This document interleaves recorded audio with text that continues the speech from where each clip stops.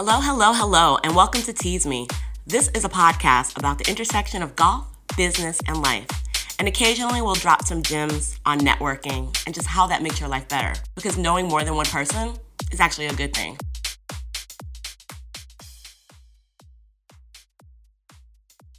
Hello, Tease Me listeners. Welcome to another episode. It is season 3, and we are excited to be here talking to entrepreneurs. It's also Q3, July, aka there are not that many months left in the year for you to accomplish the goals that you set back in the beginning of it. So in 2022, in January, you were saying you're going to build that business, you're going to write that book, you're going to sing that song, whatever it was. Nike said it best, just do it. Easier said than done, I'm sure. Surround yourself with people that support you and that encourage you to move forward. Don't let fear stop you, and all of those motivational things that we say to get people started. For some, you are enjoying the fruits of your labor and you are riding high, and so you don't really have a lot of things to reset. However, it is still a good time to look at your business and see what is working well so you can do more of whatever that is and finish the year strong. For those that had setbacks, and many have, you didn't accomplish what you wanted. Things happened in your personal life. You suffered setbacks and loss. It's okay. These things happen, and our best looks different every day, but we can still move forward one step at a time. Eckhart Tolle talks about just being present. In this moment, what can you do? What is that one thing that you can do to help move your goal forward? That brings us to our next guest. Sidney Hardee is the managing partner of Hardee Brothers, LLC, and global investment advisor for the Probabilities Fund, LLC. He has a broad base of experience in global investing, derivatives research, quantitative analysis, and portfolio management. Sidney is a former trading manager at the Bank of N.T. Butterfield in Bermuda, where he led their fixed income and derivatives trading initiatives. He began his career as a market analyst at Salomon Brothers, focused on the European bond markets. Later, he joined Lehman Brothers in both New York and London as a bond trader. He was also vice president in both credit markets trading and global rate strategy groups at J.P. Morgan. A chartered financial analyst, CFA, Sidney is a member of the Alternative Investments Committee and the Performance and Risk Committee of the CFA Society of New York, which is CFA-NY. He is a former member of the United States Investment Performance Committee, USIPC, and current member of the Global Promotions Committee for the Global Investment Performance, GIPS. He is also a member of the Board of Advisory for the Master of Science program in Financial Risk Management at the University of Connecticut School of Business. He holds a BA in Economics and Mathematics from Yale University and holds an MS in Applied Statistics from Columbia University. Tease Me listeners, let's welcome Sidney Hardee. Hello, hello, hello, Tease Me listeners. We have our guest for this episode, Sidney Hardee. And as you know, for this season, we're focusing on the entrepreneurs, the business hustlers, and the people that have really done a great job in establishing their presence in their field and domain. So as you know, Sidney is an expert in this field and domain. Tell us more. How did you get into this line of work? Well, thank you. First, thank you for having me as a guest. I very much appreciate it. Really just started, always had an eye for eventually starting a firm of my own. I spent a very long time, almost 35 years now, in the banking finance business. Started in research as a research analyst, following around The Economist and charting statistics and running calculations. Eventually moved into a trading position. It was probably at that point, once I joined what was the former Lehman Brothers, that I really thought I would start my own investment firm. I spent a lot of time in credit derivatives, spent a lot of time in derivatives in general, futures and options. And so really it was always there. It was just a matter of finding the right opportunity. And this, being, partnering with a like-minded person, ultimately starting my own firm, and then ultimately us teaming up to build the business is something that was just, happened very organically, quite frankly, after many years in the business and ultimately seeing the opportunity in the markets and seizing on it. So one of the things our listeners may not be as familiar with is the financial markets and industry, like banking as a whole. Can you just share this concept of advisement and investment firm, what that means to the average listener? Sure. What it means to the average listener, you'll probably see a lot of television commercials for various firms, the Goldman Sachs, the Morgan Stanleys, the Charles Schwab. Probably the largest and most successful advisory firm or financial planning firm is obviously Charles Schwab. You'll probably see him on television quite a bit. And so essentially what it means is taking a individual's wealth and helping them, assisting them, managing that money, ultimately doing what we call financial planning, organizing their investments, organizing their succession plans. Usually these are entrepreneurs who have cashed out of their business, have retired, are looking to pass on that wealth to their children and their future generations. And so there are firms that are organized to assist in that process. They're usually labeled ... wealth management or ...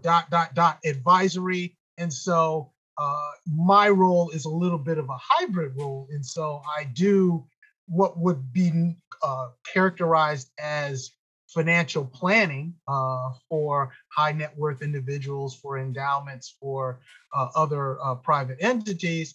But I also manage money myself. And so essentially what that means is taking on individual assets and investing those in the market under very strict rules and regulations and a prescribed strategy. And so there are separate parts of the business that would be important to understand. So when we talk about, if we say, for example, investment management or hedge fund, those are entities that are specifically regulated to manage money in a certain way. So for example, I have what is called a global macro strategy. You will hear strategies like long short equity. You'll hear strategies like private equity or real estate investing. So each of those are prescribed strategies. There's a specific process that you have to put in place and are monitored to make sure that those assets are managed in the way that you say they are. So I've described two separate types of business within the general financial investment services business. One is wealth management, one is investment management. And so those are characterized that way. It's interesting because a lot of people have recently become more interested in the financial markets, the fluctuation, the stabilization of the dollar in comparison to the euro, the crash or the behavior of crypto. And so people are curious and trying to get a better understanding of when do they start seeking professional help, or how long do they try to do it for themselves? When you think of the wealth management, when do people reach out to someone like yourself for your services? Sure. Typically, they reach out to me at the stage of their investing, their investing lives, when they're looking to diversify outside of something that they have a specific expertise. One of the first things I do, particularly when we're dealing with wealth management or financial planning, is establish what those assets are that they're putting in play. So, for example, my expectation on my clients is they have some expertise, or at least some understanding of a checking account, a savings account, and that's the foundational understanding. You understand that you put your money in savings, it earns interest over a set period of time. Once you establish that, then you look at, okay, what do we see every day? Well, I look at the stock market. Well, understanding what are earnings per share, understanding what EBITDA is, understanding that markets move up and down, and you can either invest broadly in a broader index like the S&P or the Dow, or you can invest in individual stocks like Chipotle or Starbucks. I typically recommend for the starter wealth accumulator, start with the things you know. You know your bank account, you know your savings account. If you own a home, you know everything about mortgage financing, those types of things. You watch and see everything from Facebook Meta to Chipotle to McDonald's. Invest in the things that you're familiar with and the things that you like building on. And then once you've maxed out those investments, then you come to a professional and say, hey, I'm interested in crypto and I have a little extra money. Why don't tell me about that? Or, hey, I'm interested in private equity. Tell me about how that works, or venture capital, or global macro. Those are, you always want to establish the foundation first before you go to a professional. If I'm managing your bank account and your savings account, I'm not working in your best interest as your fiduciary. And you'll hear about that word a lot. If you're looking for someone, a professional to manage your money, always look for the word fiduciary. What does that mean? Fiduciary means I'm obligated by law to look out for your best interest first, and not just line my pocket with your money, so to speak. So you always want to look for those things first. So I debate that people are actually acting the best fiduciary interest of anyone these days. It is like the Wild West when we're looking at it. But there are a few things that you said I want to piggyback on or go back to. So you threw out EBITDA, and I'm wondering, people know that that's not like a name or a person. It's earnings before interest, taxes, depreciation, and amortization. And I apologize. I have to remember the acronym. So we should stay very, the basics of that if you're, for those of you who are out there who are in business school or in an accounting class or just interested, that's the foundational measure of value for an individual stock. So we throw out these terms, but the basic thing to remember is, like any operating business, there's assets and there's liabilities, and how those things relate to each other determines the overall value of a company. So for now, just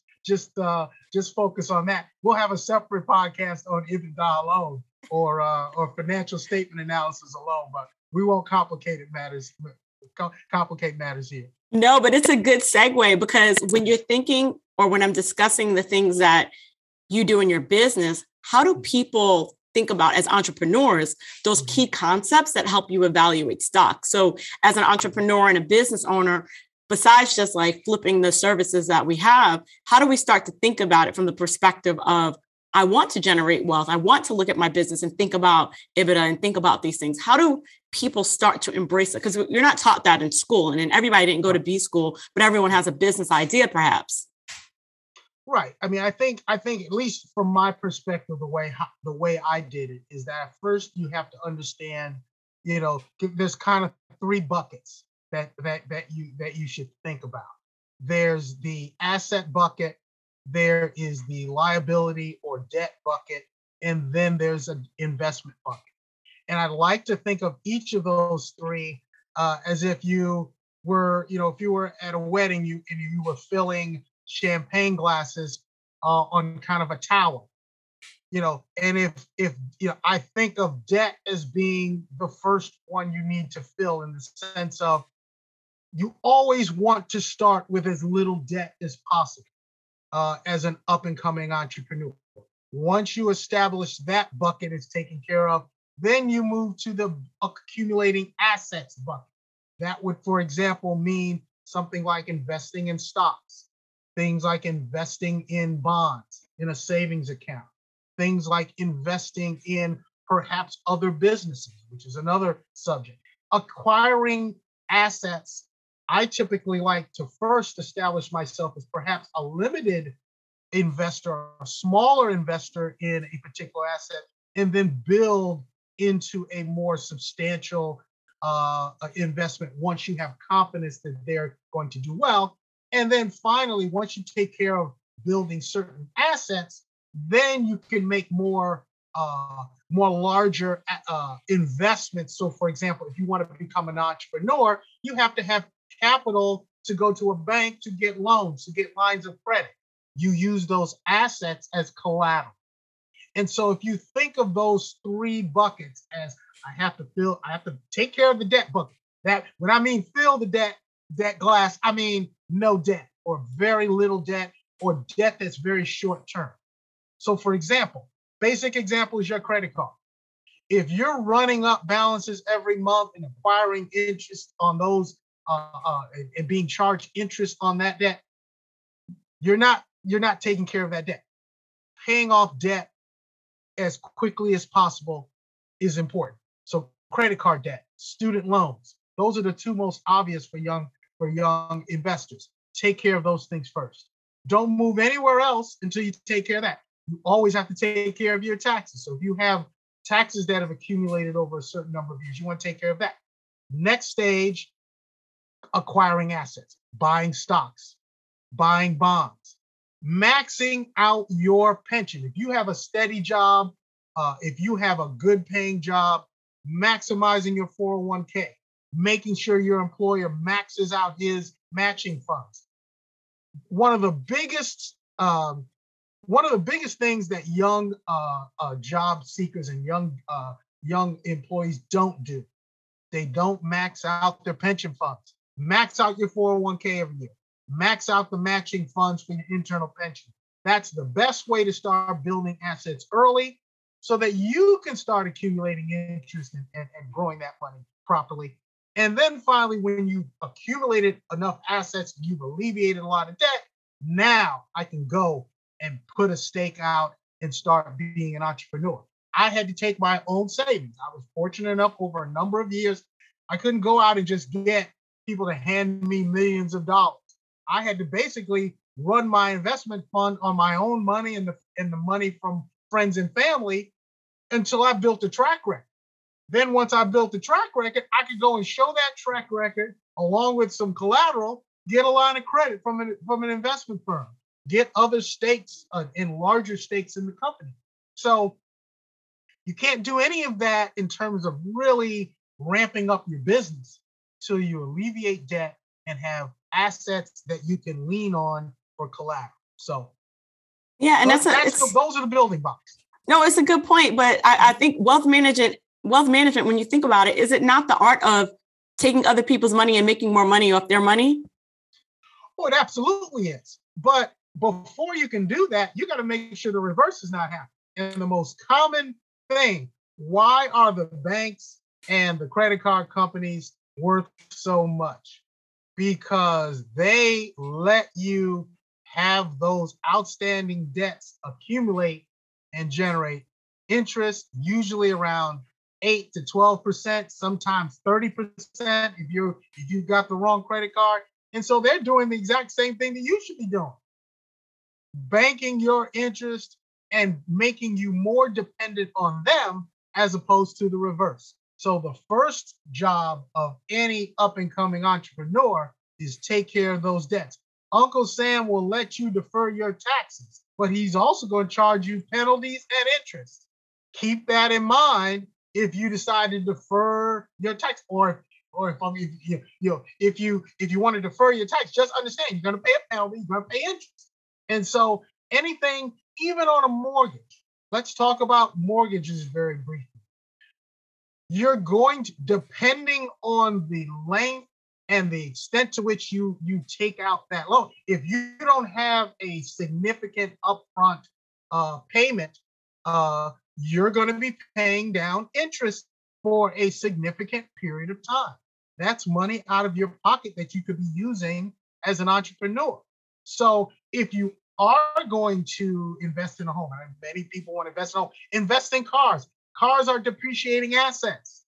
So if you take on debt to buy a car, not only do you have a depreciating asset, but you're paying interest on that debt that you owe back to the car company.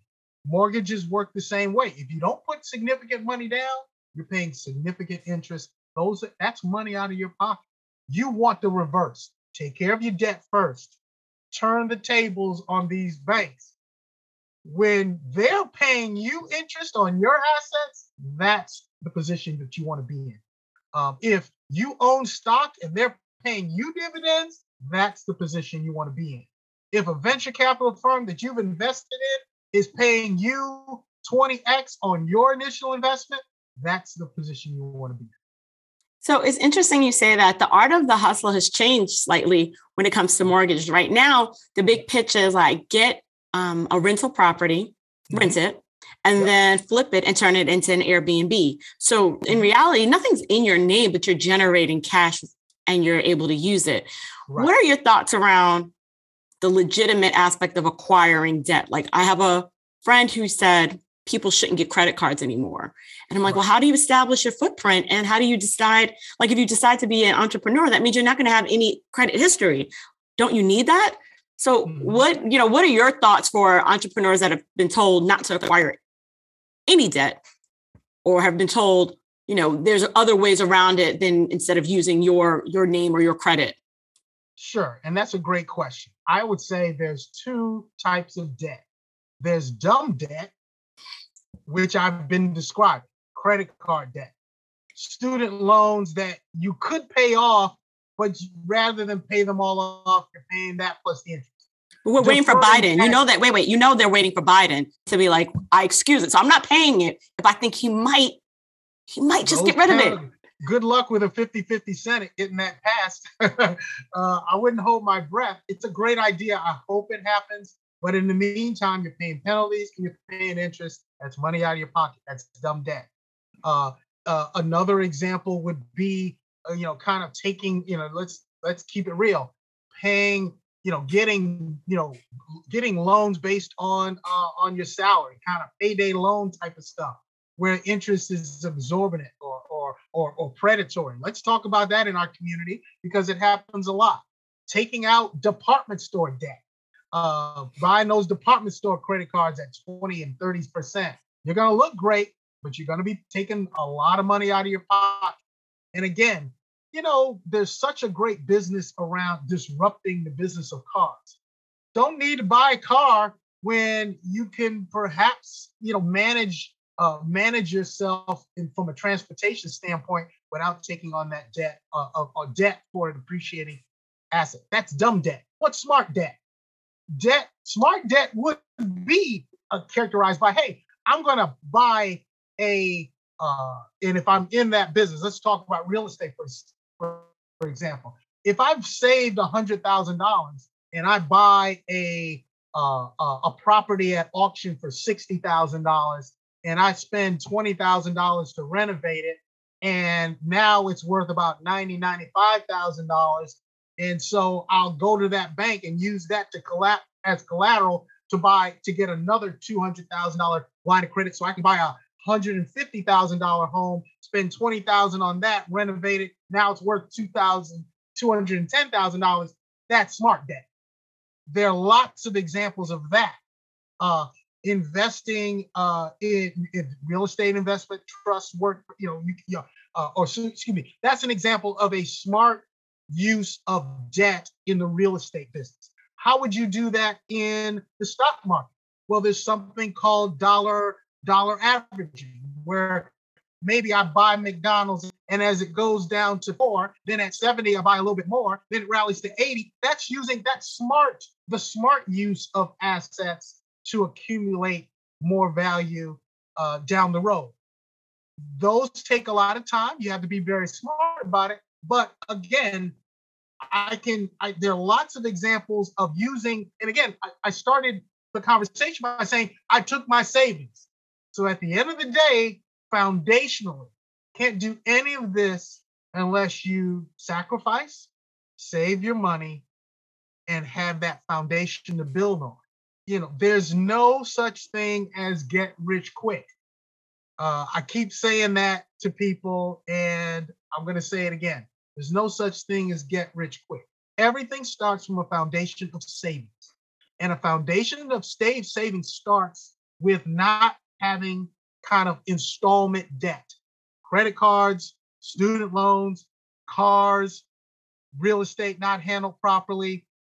So it all, at the end of the day, you have to start with a sound foundation of sacrifice and saving and really being smart about the debt you take on. Yeah. And so, one of the things that I didn't see in your bio, you're a serial entrepreneur. You've invested in a few other businesses. Tell us about some of the other businesses that you've been part of, even before or during the time that you had the fund. And thank you for that. And I appreciate that. I am following, and I would strongly suggest what I've just described is the Warren Buffett school of investing, which is I invest in people. And what I've done, most of my investing career, notice that investment career started with the foundation of savings, moved into acquiring investment assets and running a business. Now I'm investing in people. And what you'll see and what you're alluding to are specific investments. I have investments in the food and beverage business. I have investments in the hotel business. I have investments in the restaurant business. I have investments in other funds. But the one thing that unites all of those investments is I am making investment in the people who I've observed over an extensive period of time. I'll give you a quick example. I am investing in. I have several investments in the food and beverage business.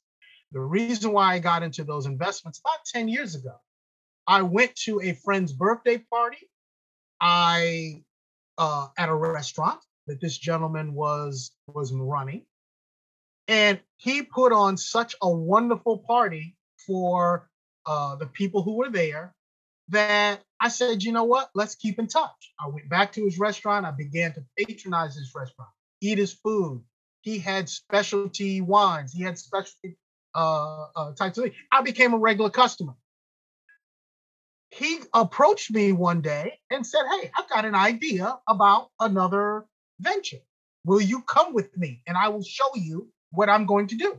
I went to visit him. He sold me on the opportunity. And the nice thing about it was he gave it, it wasn't just me. There were 15 other investors that he had walked through this process of inviting them, showed me the place, gave me visuals, showed me the financials, how he was going to invest, how he was going to create the ROI that was generated. That has probably been the most successful venture I've ever been in, including the investments that I manage. To date, and this is about 9 years ago. I'm probably right now, and the clock is still ticking because every time he comes to me with an investment, now I just write a check because I have so much confidence in him and what he does. And so now I'm probably right around 300x from the initial investment 8 years ago. Those are the types of things. Invest in people, and not just people, but how they do business. This guy didn't just, sing a song and dance and showed me how he's and tried to talk me into investing in his product. He showed me financials. This was a classically trained chef who was showing me financials and walking me through EBITDA and return on investment and expenses and payroll. So those are the types of people I want to be around. And so if I have any advice for you over the course of this podcast, as an investor, as a saver, as a human being, surround yourself with smart people and invest in those people. And not just in capital or in money. Invest time, learn from them. I spend more time listening to this guy than anybody. And so that's really important. So to really evaluate people, understand what they do, then look at their business and evaluate that. So that's an interesting perspective because it kind of moves into the concept or conversation around other people's money. There's a school of thought that talks about, you can build your business using other people's money through investments if they believe in you. And so you may not always have the savings. And so in this case, you've just given an example of that. But what makes you confident that, like, even if they're not putting money in, that it's still a great idea? There was a level of detail around what he was presenting me that was overwhelming. And so, again, as I mentioned, I don't just talk to people about how I'm going to make the money. I show them my strategy. I make sure they understand what I'm doing, and I show them a track record of a documentable, a verifiable track record of performance. It isn't just me doing sales, it's showing and laying out the whole totality of the picture. You can't do anything in this world without numbers. And so, another piece of advice that I would give is you always want to be the master of the numbers around what you're doing, whether it's a bank account, a checking account, a, a, a, a, a complex investment, a business that you're running. You always want to be the master of the numbers around it. So that means you gotta do some homework. You gotta work and understand all of the detail. There's accountants and those financiers. You have to pay them a lot of money. I have to pay my tax people a lot of money. I have to pay my accountant a lot of money. But I also hold him accountable. I owe. One is a she and one is a he. I hold them accountable. They don't pass anything by me that I don't understand myself. So you never just hand it over to the numbers people. You become a numbers person, and that's an important aspect of this as well. It's not. It's way beyond that. Do your homework. Yeah, that's a good one. You also mentioned you're a chartered financial analyst. What does that mean for the people that are listening? So we see CPA, we see CFA, we see all these letters, but what does it really mean to be a CFA?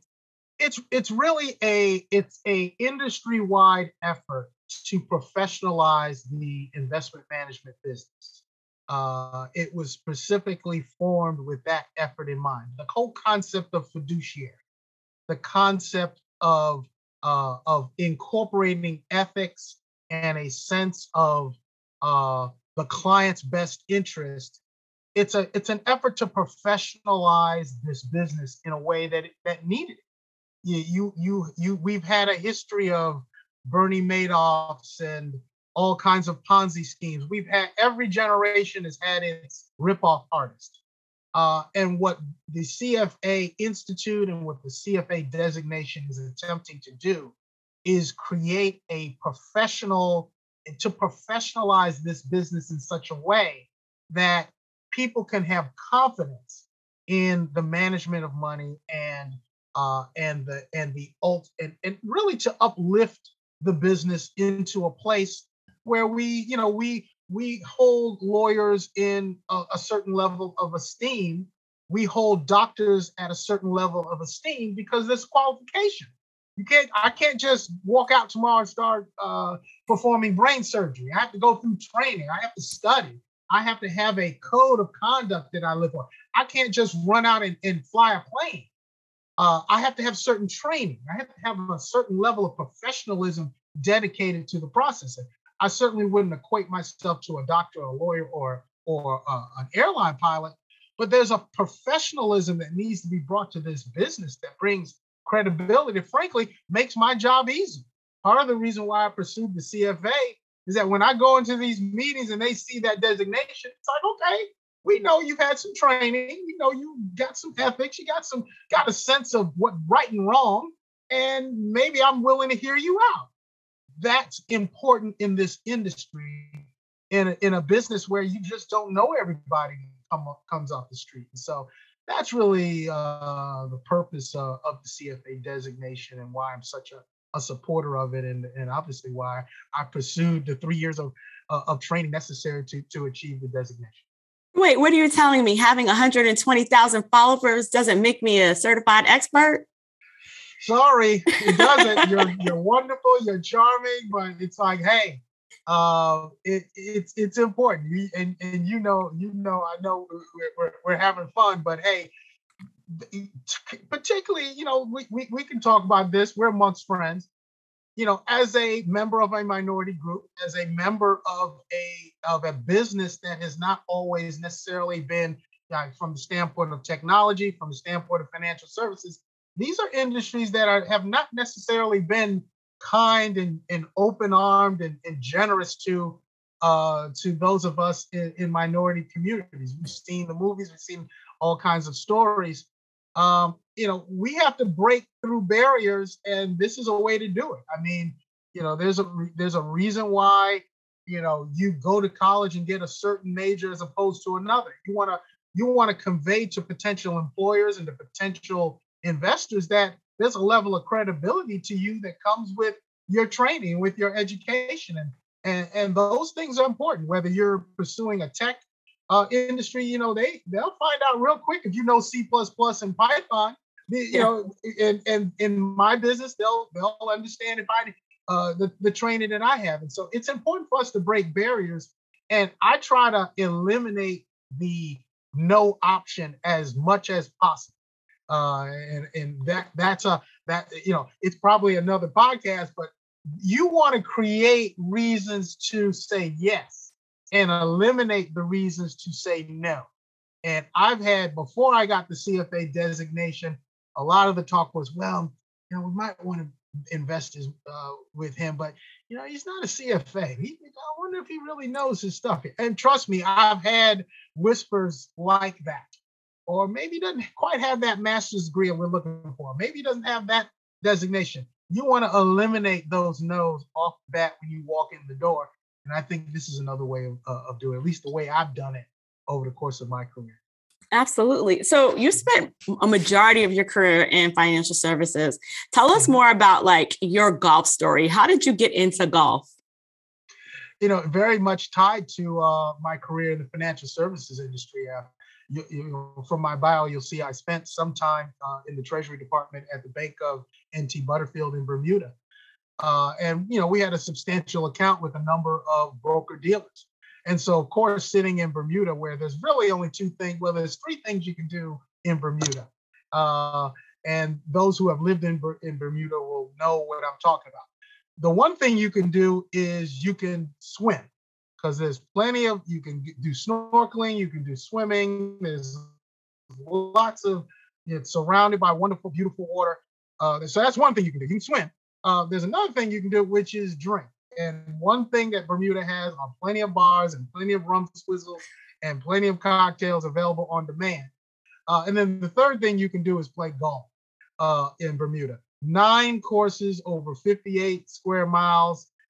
Some of the most beautiful courses that you'll ever be on, some of the most picturesque views that you'll have. So long story short, my broker dealers loved to come visit the Bank of N.T. Butterfield when I was there, because they would bring me cigars, they would bring me golf balls, and they would book tee times on a regular basis on the island at either Port Royal or Mid-Ocean or Castle Oak. So I spent a lot of time being entertained by broker dealers. So I had to learn how to play golf, because when I arrived in Bermuda, I didn't know how to play.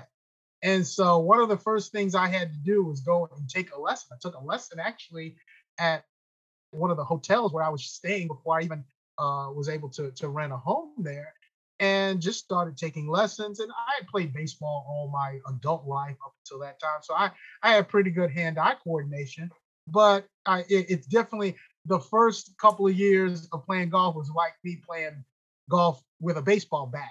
I could make contact, but where it went depended on the diamond. There was a lot of hook and a lot of slice and a lot of lost balls. But eventually I learned and be able to at least be able to be functional on the golf course. I'm in no way a very good golfer. My handicap as last tabulated was about a 23, which means I regularly shoot in the 90s or almost a really low 100s when par is 72. But I have a lot of fun. And you know what? Most important thing. And that's why we get along, because if you're going to be a managing partner and you're a scratch golfer, something's giving. So something's got to give. Something's got to give on that. I know very few billionaire scratch golfers, and that's where I'm going. right. And then, if you were to look back, I don't get any better at playing golf. Right. I hope I get way better at managing my money, though. There you go. But if we were to look back, you were at Lehman, Solomon, JPM. Why didn't you pick up golf during those years? To be honest with you, at the time, I was, I was at the time really into playing tennis. I really enjoyed playing tennis. I enjoyed squash. I really picked up squash in undergraduate school at Yale. I spent a lot of time playing squash. Played with my father, played a lot of racquetball and handball, so I got into that. And my future wife loved tennis, and our dates primarily were she and I playing tennis. So I really didn't take up golf in a significant way, really almost in my late 30s, early 40s. And so it was just a matter of, and also I played baseball on the weekends as well. So there was just not enough time and not enough hours in the day for me to really get playing golf. It wasn't until my knees went out in the early 40s when I was catching, 2 or 3 games over the weekend that I decided, well, maybe this golf thing I need to try to spend a little bit more time because my baseball career is about over. Right. And so, like, if you were to think back, do you have a favorite course or a favorite golf moment? Oh, I can tell you, playing with my father is probably the most, and really playing, a foursome with my two boys and my father is probably the dream that I have. I try to do that at least once or twice a year. He lives at Stone Creek golf. It's kind of a golf club with his home is on the golf course. So whenever we visit Valdosta, Georgia, it's a little slice of home, but more importantly, it's an opportunity to play around with him. So certainly, if I had a favorite course, or at least the course that I'm most familiar with, it's Stone Creek. But I have been very fortunate in that I've done a fair amount of traveling and played some wonderful courses. I would say, other than Valdosta, Georgia's at Stone Creek, probably have to say the Fairmont Resort in Scottsdale is probably one of my favorites. That's a great one. The Monterey Peninsula has a wonderful course adjacent to Pebble Beach that I've had some wonderful times on and spent some time. I haven't quite made Pebble Beach yet, but eventually I'll get there. And so, yeah, those are probably the ones that really stand out to me in terms of just favorite destinations and wonderful places and times to play golf. Okay, awesome. So before we end, I just want to talk about Probabilities Fund. Yes. Where did that name come from? And what is your vision for that fund? And for people that don't know, explain what a fund is first, and then probabilities and naming, and then what is your vision? Sure. A fund, this fund in particular, but in general, we talk about that's the investment management piece that I'm talking about. So I've gone out, and my partner, who's based in Seattle, we've gone out as a team and brought in endowment funds, private investment firms. We presented them with a strategy, a way of making money in the equity markets. It is a long short equity fund that is really an algorithmic trading fund. When I say algorithmic, it means, I'm a math major. I have a master's. I have an undergraduate degree in economics and math, and I have a master's in applied statistics. So the probability fund is obvious because my first class was probability and statistics, first class of undergrad, and I dedicated my master's in understanding statistics. And so one of the things that I've done, and this is an example of not only building my own numbers-based investing, and when I say numbers-based investing is that the markets tend to move in certain patterns. And what statistics does is help you understand those patterns. And I've tested probably 50 years of market trading in about 3,000 different individual assets, stocks, bonds, currencies, commodities. And so I have a pretty good understanding of those patterns. And I make investments in the markets based on those patterns. And also with a sense of understanding risk, because whenever you have probabilities, probability might be right, probability might be wrong. So what I'm doing is managing risk every day. The probabilities fund specifically does that in exchange traded funds, which is a index of funds of U.S. Individual stocks. So if you think of the S&P, my job every day is to figure out not only how those individual stocks in the S&P 500 are going to move, but in general, how that index is going to move over the course of time. And based on the numbers that I calculate every day, I think it's going to go up tomorrow, or I think it's going to go down tomorrow. And I basically took that historic track record and went out and brought investors in to invest in that strategy. And so, long story short, all of my investments, I have a global macro fund. I have a long short equity fund. Each of those funds is essentially based on a fair amount of research on how those markets move at any one time. The probabilities fund is based on probabilities, statistical probabilities of market moves throughout, going forward, in a nutshell. That's awesome. So that's awesome for people that are listening. I hope you know that the stock market is not just gambling. There is a science and an art to it, and understanding the data and analyzing is how we get to the performance that we're seeking. And I think that one of the things that you've shared that's very important is the fact that it's a long term. It's a long game, not a short term. Yes. Awesome. And reinforce, it's about numbers. I have to understand, you always want to understand numbers regardless of what you're involved in. And not, the probabilities fund there's no more stronger example of that. Yeah. And I love it. And I think that's a strong place for us to end. But if people are listening and there's something that you think that they should research or do or follow up with you, what would that be if you gave them a call to action? Well, my call to action would be to, before you do anything, I would read. There's several wonderful books about starting to think about investing. Some of them aren't. I will say this. I'll give you 2 books to get started. There's a book called Market Wizards by Jack Schweizer. It gives a nice little summary of some of the top traders over the history of the last 30 years, how they made money, how they researched their investments, and how they manage risk in the market. There's another book that I really enjoy. It has nothing to do with investing, but it has everything to do with thinking through things. It's called The Checklist Manifesto. It's really understanding how going through a consistent process over time leads to success. Those 2 books sit behind me at my office, and I reference them frequently. Because part of really building towards something is designing a process that fits you and then running through that process every single day. And a lot of it doesn't have to do with actually buying and selling stocks or whatever. It's about how you manage your life and how you manage the process of success.